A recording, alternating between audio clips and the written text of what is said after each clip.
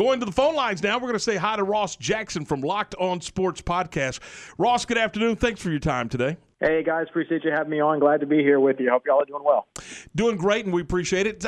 Let's dive into this thing. So we all thought or kind of anticipated that Drew Brees, the Austin Westlake product, might make that decision. Did you see it coming yesterday? There was always sort of the possibility of it being yesterday. I mean, many of us had been expecting it for quite a while, and there were a lot of questions looming about why it had taken so long. But it seemed like it dropping on March 14th made a lot of sense. Of course, it's 15 years to the day for when he signed his contract with the New Orleans Saints. And so there was something poetic about the way that could have gone down. And so it was always one of those possible dates, but I was curious to see if he was going to wait until the free agency process actually began once free agency actually opened up for potentially making that announcement at that point. But making it on the day of his sort of 15th year since joining New Orleans definitely makes a lot of sense. Is the long-term quarterback in New Orleans right now? Well, I technically no. I think that, right now the way that it sounds is that the intent is to re-sign Jameis Winston and to have both Jameis and Taysom sort of compete during training camp. But, of course, they have to get Jameis under contract, as right now the only two quarterbacks in New Orleans that are currently under contract are now Taysom Hill and Trevor Siemian, who's on a future reserve deal. So they're looking at him during camp to maybe see if he can become or continue to be the third quarterback for the Saints. But as of right now, if you would ask me, I would say that it's Jameis Winston, even though Jameis Winston technically isn't in New Orleans at the moment. Talking with Ross Jackson of Locked On Podcast. Ross, how difficult of a task is that going to be, though, when you look at what Drew Brees was able to accomplish, not only on the field, but off the field and all the philanthropy, everything he was supposed to do for New Orleans? How difficult is it going to be for that next guy to step in and try to fill those shoes?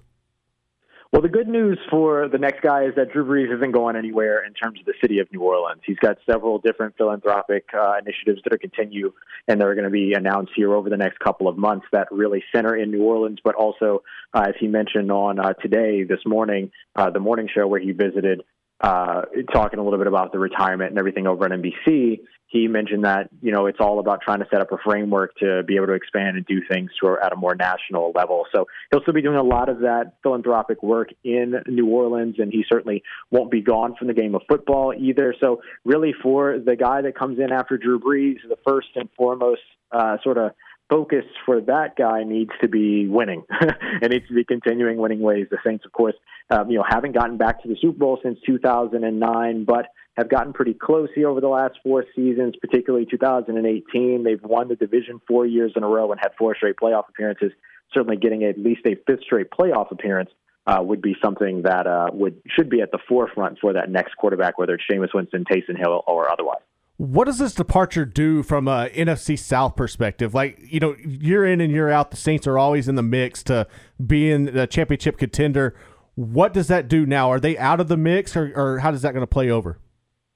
I mean, I think, to be completely honest with you, you have to look at it like it's the Tampa Bay Buccaneers and then 3 question marks in the division. I mean, the Saints changing at the signal caller, that's not easy to do, and that is always going to have sort of a question mark sort of volatility attached to it, because especially if it's going to be a guy like Jameis Winston, can he knock off the bad habits? Did the LASIK help? Has working with Sean Payton been something that helps him with his decision making? Right? There's still so many questions around what Jameis Winston actually looks like. Taysom Hill, how much did he change, or can he change before next season from the first 4 games that you saw that he started in place of Drew Brees? I think it still makes the Saints a big question mark. The Carolina Panthers should be probably undergoing a quarterback change themselves, either going to a rookie or, everybody is very convinced that could be a potential landing spot for Deshaun Watson as well if Houston does decide to move him. And then meanwhile, Atlanta is undergoing new general manager who, of course, came over from the New Orleans Saints and a new head coach. So I really think that the most consistent team you're going to see from 2020 to 2021 is going to be Tampa Bay, and the other 3 teams, the Falcons, Panthers, and Saints, kind of just question marks at this point. Ross, you mentioned Tampa Bay. I just want to get your feel for what it was like covering those games when you had Brees versus Brady. I mean, and I know the national media made a lot about it, and rightfully so. What was it like for you guys at Ground Zero? I would imagine this was a pretty special moment. That's absolutely right. No, it absolutely was, and that was one of the things I was so excited about.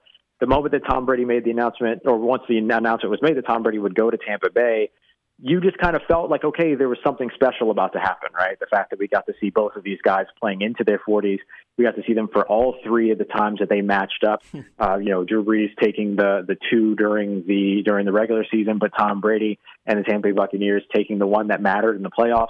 It was incredible to watch these two sort of titans of the sport, the best two quarterbacks over, their specific eras very likely. And then, of course, you mix in other guys like Aaron Rodgers, absolutely deserves to be a part of that conversation, and others. But these are the two guys that usually are, the GOAT talk, quote unquote.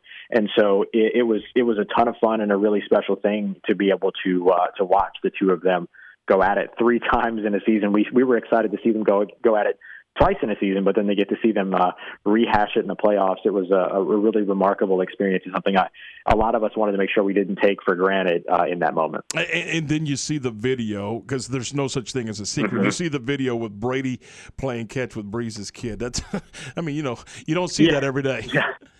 Right. Yeah, that was the point to where a lot of us were like, okay, yeah, this is the moment. And actually, in that conversation that Drew Brees had this morning over on the Today Show, he mentioned that, as he walked off of the field after that Tampa Bay game, after the loss in the playoffs, he knew at that point that was going to be it. And then he spent the entire off season posting pictures of, food and his kids and taking trips and things like that.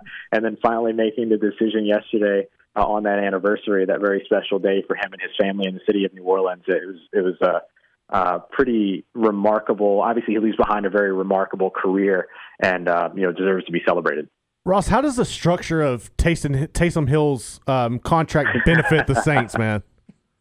I love this. I love the contract structure so much because I can't think of a restructure garnering as much attention as this one did. So the contract is a 4-year add-on essentially, but it's mainly just a restructure. So they converted, around $9 million of Taysom Hill's salary cap, his base salary essentially. They converted that to a signing bonus and then spread that cap hit out over this season, as well as 4 additional new seasons that were added that are all voidable years on a contract. And so basically it saves the Saints $7.5 million, allows them to get a little bit closer. They're finally into the single digits now in terms of how far over the salary cap that they are. With some other options, they can still restructure Teron Armstead. They can extend 3 players. That would also save them money as well. So they're getting closer, and that restructure definitely helped. But to see the numbers reported, which doesn't often happen when voidable years get added to a contract, that really put a lot of people up in a tizzy because they weren't sure if did Taysom Hill just get $35 million a year minutes after Drew Brees retired, which of course was not the case. So now that it's done, it's settled and everything. As you reflect, what is your favorite Drew Brees moment? I think, it's funny. I've gone back and forward between 2. The most recent one being the Week 5 matchup a few years ago up against the Washington football team, where he threw the 64-yard touchdown pass to Traquan Smith, becoming the NFL's all-time leader in passing touchdowns and passing up Peyton Manning. That was a really incredible thing. It was at home. Traquan Smith was wide open, and it started the string of games from 2017 and beyond to where Traquan Smith just seemed to always be the guy to catch a record-setting pass for some reason. He just always seemed to be that guy, and that was definitely one of them. But I still think my favorite one is watching the 7-touchdown game, he and Eli Manning going back and forth years ago in the Superdome, a 52-49 victory or something around there. Just an incredible game that went down to overtime. And I still think that that's probably one of my favorite performances by him, particularly in the Superdome. So before we let you get out of here, I got to ask you this, and we're going to switch gears a little bit, but it's March Madness. I don't care. We're all entitled to this, and we're all looking forward to March Madness. Who do you got winning it all, man?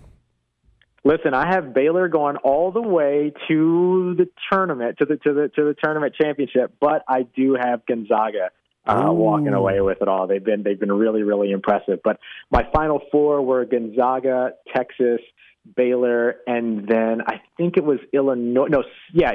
No, Syracuse that I had coming out toward the end. I think it was. It was another one that I had popping up there. But a couple of first round, a couple of 1 seeds, a couple of 2 and 3 seeds. Oh, Houston was the other one that I had. So a little bit of Texas representation for you guys. And Houston's a good basketball team. Real good basketball team. Very good basketball team. Yeah. So I have the two of them facing off at the end there, but Gonzaga walking away with it when it's all said and done. All right, Ross, tell us a little bit about the podcast.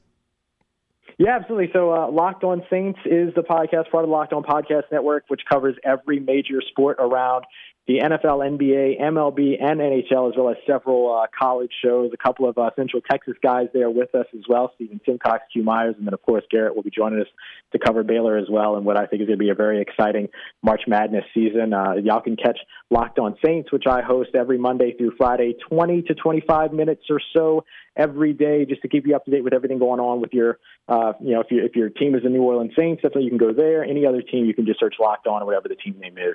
You can catch it there. Hey, Ross, thanks. Appreciate your time. Absolutely. Appreciate y'all. Y'all take care. Stay safe. Have a good day. Ross Jackson from Locked On.